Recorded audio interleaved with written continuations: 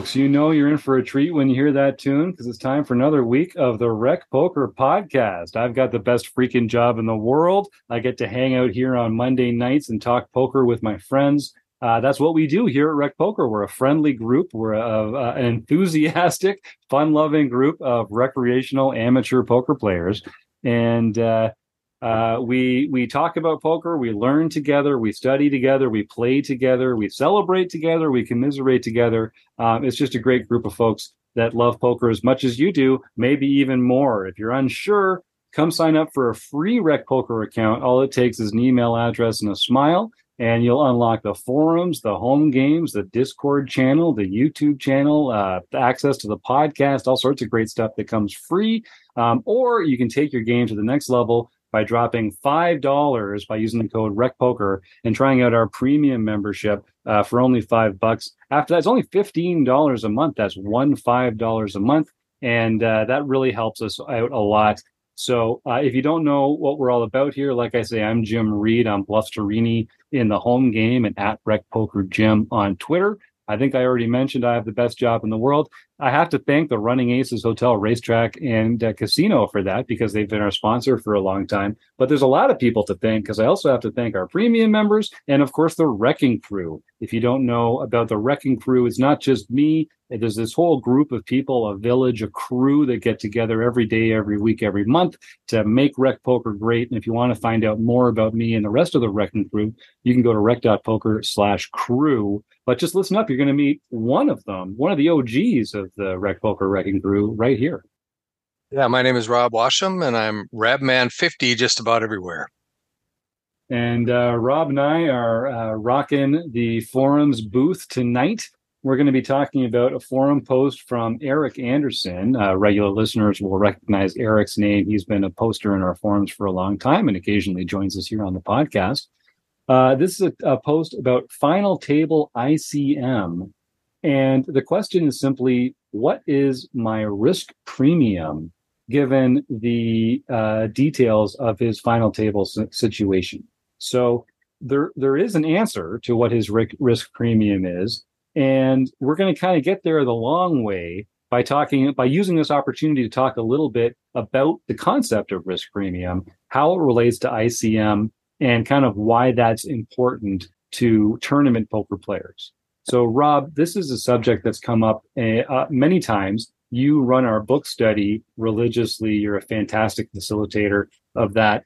And the concept of risk premium, buttable factor, the application of ICM pressure, this is something that has come up a lot in the books that you've been working with. Can you tell our listeners a little bit about risk premium and sort of why it's important and how we can calculate it? Sure. First of all, I wanted my glib answer to Eric's original question because it had to do with the home game. He was five-handed in Final Table of the home game. He asked what his risk premium was. And I said it must be a trick question because this is a winner-take-all tournament. I mean, you do get X amount of free PokerStars chips to play your next free home game. I mean, that is a consideration. But in a winner-take-all tournament, because really the prize is that bronze pin. Those are good-looking pins. Good-looking pins. So it's a winner-take-all tournament is for all intents and purposes. And I think most players are playing it that way and not looking at ICM as a factor as they get into the final table. So I made kind of a glib answer there. And Eric came back and said, well, home games is one of the only occasions where I play a tourney with one prize. So as practice, he wants to think in terms of a normal payout structure, which is great. Just understand that no one else at the table is doing that. So when you are making your evaluation as to how you respond to what they're doing, you need to understand that they're not taking ICM into consideration. So he was looking at what is his normal risk factor based on his chip position. And risk premium or bubble factor are pretty much the same thing. And what that means is that to call an all-in, you need more equity in a money EV situation than you do in a chip EV situation. So in a chip EV, if you're 51%, boom, jam it all in, let's go. But you need more equity in a dollar EV stand, or in terms of dollar EV. So what I did is I ran a deal for him, and I looked at how do you compute bubble factor? It's not just one thing that you use against every opponent at the table. Your bubble factor changes based on the number of chips each opponent has. And your bubble factor only comes into play when you're calling an all-in. That's when the bubble factor or risk premium comes into play. It's how much equity do you need to call an all-in? So the two things you need to know is how much equity you gain or lose, or I'm sorry, how much EV you gain or lose, how much value you gain or lose based on whether you win or lose. And then you also need to understand what their range of hands is they're going all in with. So to figure out your bubble factor, in this particular case, he was five-handed, and the first player, against the first player, if he had gone all in, he had a bubble factor of 1.32. So 1.32 divided by 1.32 plus 1 is how you compute the equity required for that bubble factor, which was 56%.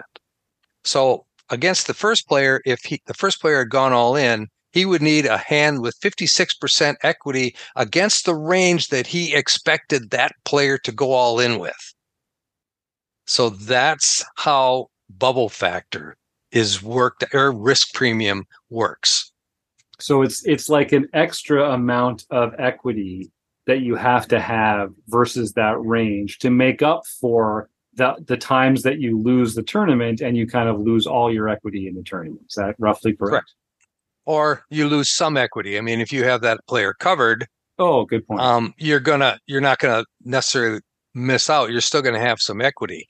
No matter what, you're gonna have equity once you're in the money, because you're gonna get whatever's that last prize is.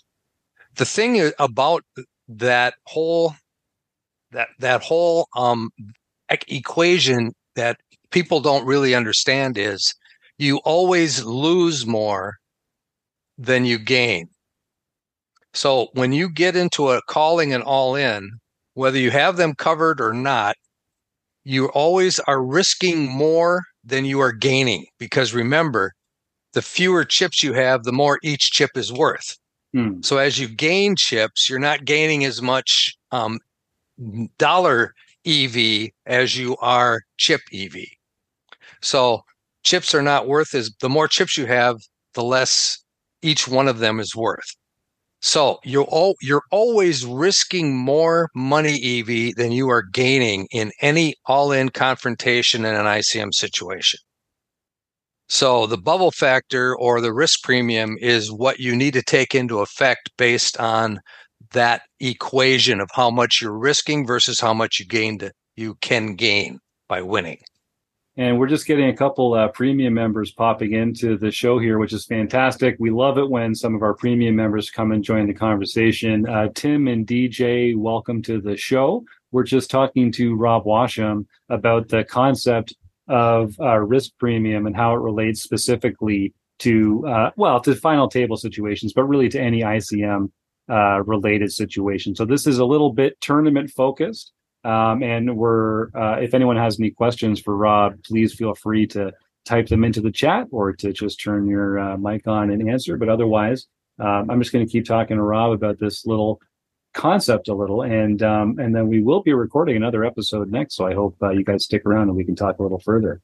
So obviously, Rob, as I'm saying, this is only for tournaments because ICM only matters in tournaments. And can you have a risk premium or a bubble factor even when you're not at the final table and you're earlier in the tournament and it's just ICM is kind of less of a factor, but it's still present? Yeah, I think that's very true.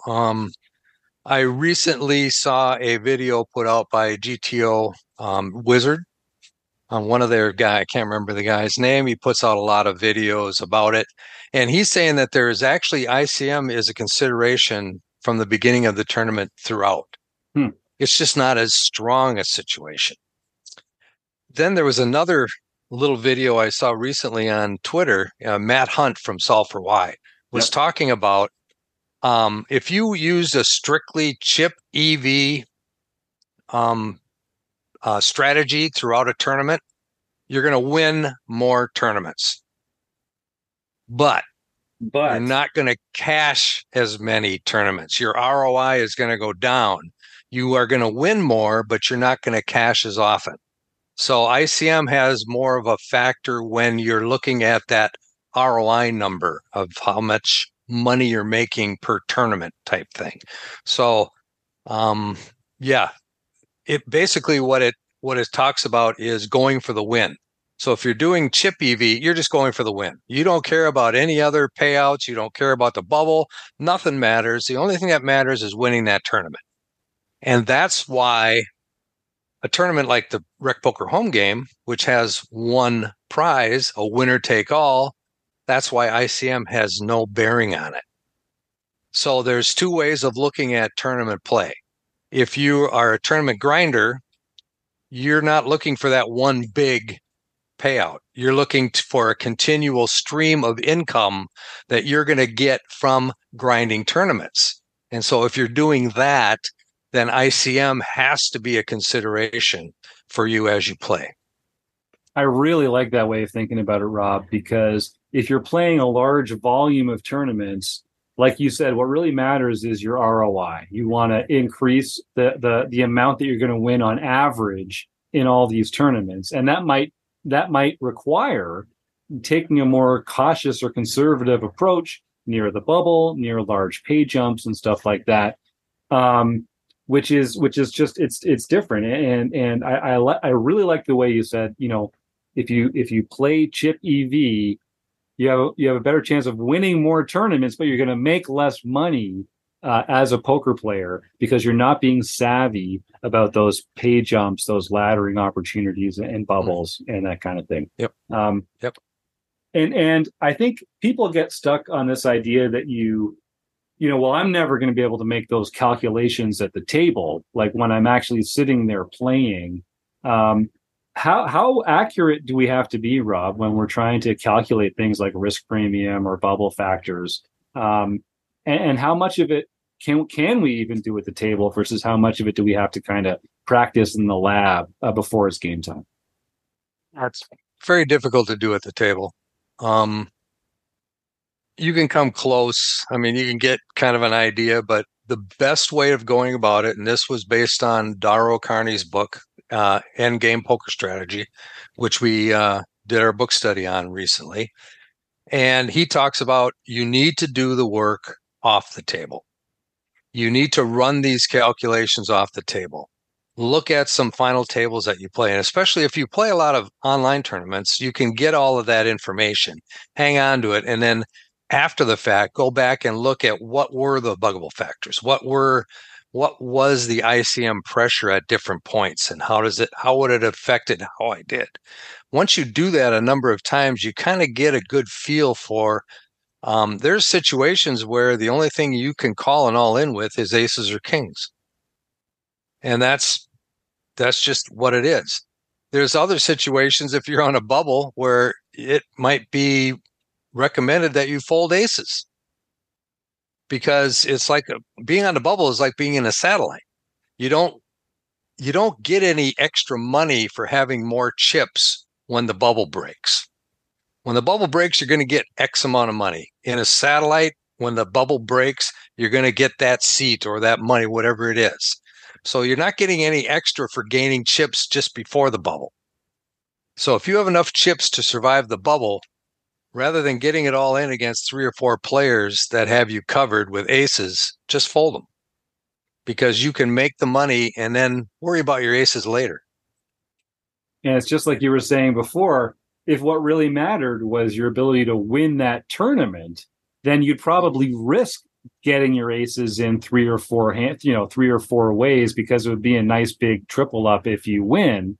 But because winning isn't necessarily as important as not losing, then you end up taking this more conservative approach, like you're talking about here. Right. And so risk premium and bubble factors, these are really just ways that some of these pros have come up with quantifying the value of this pressure. Is that essentially right? Pretty much, yeah. They're putting math to the problem, and poker is a lot of math. You are playing a game of incomplete information. The only thing you know is what the math says, and the math doesn't lie. So as long as you can understand what the math is, and you can get an idea of the kind of ranges that your opponents are playing, and you should be doing that anyway throughout the course of whether you're playing cash or tournaments or whatever, you should always be considering what range of hands your opponent is making those actions with. So as long as you get a feel for that, you can get an understanding of what equity you need to play against that range. And that's all math.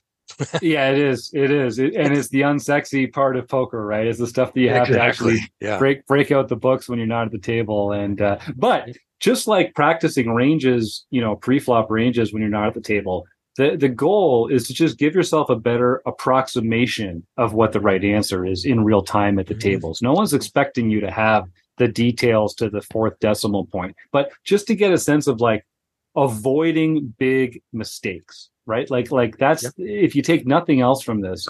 I know a lot of our listeners are tournament players. A lot of our listeners are cash game players. And I think there's a lot of benefit to kind of playing with both. But this is something that if you're a cash game player, you really need to study the effects of ICM if you're going to succeed in tournaments. It's a crucial element. And it's also something that's very hard to study in isolation. Like it's hard to practice ICM other than putting yourself in uncomfortable positions and trying to, make the best possible decision.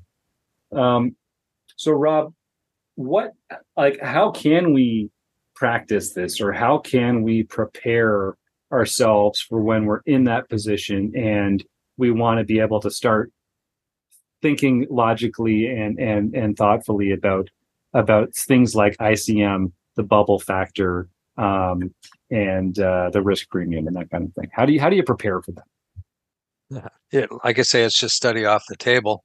I know I do a lot of small stakes tournaments like on ACR, where I'll late register, and they might only have 80 or 90 players in them. So you get to an ICM spot really quickly in those. And then what I do is I take a screenshot after the registration is over of what is the payouts. And then I can keep that for later. And then along with my poker tracker, because I have all my hands that I've played, I can go back and look at what were those ICM factors that I was playing against, and then compare that to the way I actually played the hand. Did the way I play it, was that ICM savvy, in other words, or was it ICM suicide? Because that's what most people are playing, ICM suicide, because they don't understand ICM, especially these small stake tournaments. But at least it gives you a feel for how much those factors come into play. And the main thing that you're discovering is, if you're playing against a bunch of people that are not ICM aware, it changes drastically the way you need to approach it. So if players are ICM aware, their ranges are probably going to be much tighter than someone who's not ICM aware. So when they're not ICM aware, your equity will probably go down. It's equity you need to call will probably go down, because that player is playing a wider range than he should be. Whereas if he's an ICM smart player, he's going to be playing a much tighter range in those situations, and it's going to cause your equity required to call to go way up. Yeah, and it's one of those weird situations where usually in a poker scenario, if you are a more studied player than your opponents, if you understand the concepts better than your opponents, you have a very natural skill edge, and it's relatively easy to express that skill edge just by making better poker decisions than your opponents do. If your opponents don't know about ICM, their mistakes can actually end up costing you a lot as well. Because if you're making assumptions about your opponents, thinking, oh, well, they're going to fold here a lot because I have them covered, and they can't afford to lose here, and so I can shove really wide. They might not know enough about ICM to know that they're supposed to be folding a lot of hands there, and now all of a sudden they're calling with a wider range than you expect. You're actually having to get to showdown to win the hand, and it feels like one of those areas where your opponent's lack of knowledge can actually hurt you as much as it hurts them. Is that true? Like, is that a fair way of saying it? Yeah, I'd say so. Yeah, I think there's many times when any of us that have gone all in a situation and we're surprised to see what our opponent called us with. Mm-hmm. Because there is no way that you would have called an all in that same situation with that hand. So then they don't understand. They might not even understand what equity means. How much equity they need to call that type of situation. They're playing bingo. They're playing, they're gambling. They're just saying, well, I got an ace. Let's go. Yeah. And then you're stuck with, them getting lucky. They made a big mistake. They got lucky. You're out of the tournament and they think they're geniuses. Yeah. And that's okay. You want that, because the next time you're up against them, they'll make that same mistake, but it won't work out so well for them. Yeah. and I want to reinforce the point that, when people make ICM mistakes, they're definitely hurting themselves, but it's the kind of mistake that they can hurt you at the same time. They can kind of take you down with them. So I always do try and get a sense when you get to a final table or near a pay jump. I mean, you really want to kind of look around the table a bit and see who is also paying attention to this element of the game. Has anyone, what's the conversation at the table? Are people talking about strategy or ICM or the bubble? Because the people that you're going to be able to apply more pressure against them than the other players that don't know any better. So that's something that, very, very much comes down to player dependent exploits like that. Yeah, it's not even they're talking about strategy, talking about how much the payouts mean to them. Yes. So does laddering mean a lot to this person, or do they, does it not matter? And they're just going for the win. So there's a lot of situations where you can get that feeling from the players as you talk to them. How important is this? How important is winning versus just laddering up? Now, if it's very important for them to just ladder up because the money means something to them, then you can put a lot more pressure on them. If laddering up doesn't mean as much, you can't put as much pressure on them, and they're going to fight back because they want to win that tournament. So those are the types of things, like you said, you want to look for at a final table or when you get close to the money. What are people's feelings about the money? And so the last 2 points I want to leave our audience with on the show before we close this out. The first is, don't let the time that you're at the final table be the first time that you're thinking about this kind of stuff. Okay. You're not going to make that many final tables. You're not going to be as recreational players, we just don't play enough tournaments to get into these spots often enough. So I guarantee you now is the time to start doing some math, to start hitting the books, to be talking to folks like Rob over here at Rec Poker in the forums or in the book study, to start thinking about this kind of stuff, start identifying what are the big mistakes that I can at least avoid making myself when the time comes, because you are not going to want to be trying to learn this on the fly while you're there at the final table. And the other point I would make is kind of the other side of the coin. You also have your own motivations for playing the tournament. Like, laddering up might not be as important to you as the chance to win the tournament. And this is something that pros and recs alike are going to experience.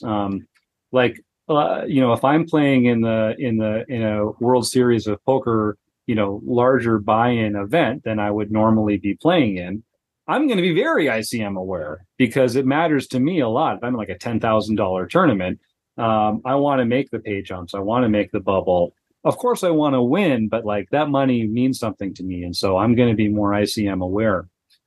In a situation like it came up just last week, I was playing in the Rec Poker home game on a Tuesday night, and we were down to three-handed, and I was the middle stack in the big blind, and the player on the button shoved, and they had me covered. And I looked down, I had pocket fours, and I had a note on this player that they were shoving really wide, and in a typical ICM spot, I think it would probably be an uncontroversial fold because there was another short stack at the table, and it was just naturally in a typical ICM structure, I'd be folding there just to try and express a better edge later on. But it was in this winner take all format, and I didn't care at all if I placed second or third. All I cared about was the chance to go and win this tournament, and I knew that if I doubled up here, I was going to be the chip leader by a lot. This other guy was going to be crippled, and there would basically just be one more player in the tournament that I had to play against. And so there was this, the anti-ICM, sort of the future game simulation element of it, of I don't really care if I bust here, but if it gives me a chance to win the tournament, a better chance to win the tournament, then that's worth doing. So I did make the call, and a lot of the time I'm crushed there. Like if he's shoving pocket fives plus for sure, which I'm dead in the water against. As it happened, I got lucky and he only had two overs. But if you think about the kind of spot I'm putting myself in there, the best case scenario is I'm flipping against two overs. And the worst case scenario is I'm absolutely decimated coming up against an overpair. So it was, it wasn't like the right call. But for what I wanted out of the tournament, it was a chance that I took, and I'd encourage, maybe I won't tell people to go calling all in spots like that with pocket fours, but do think about like what is my reason for playing the tournament, and do I care if I bust in this spot, or am I trying to go get that first position prize?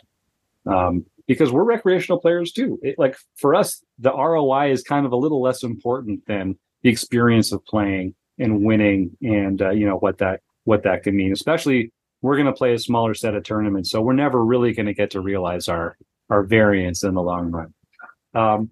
Rob, anything to add before we? Nope, just sounds like you were in a typical chip EV situation versus a money EV situation, which occurs in a winner takes all tournament. So you played it exactly right.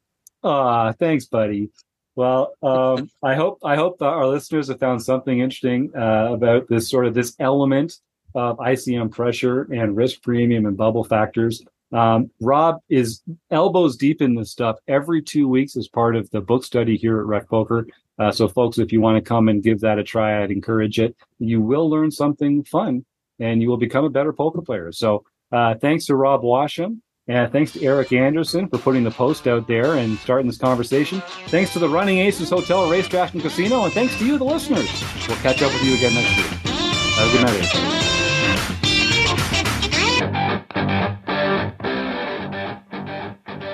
everybody.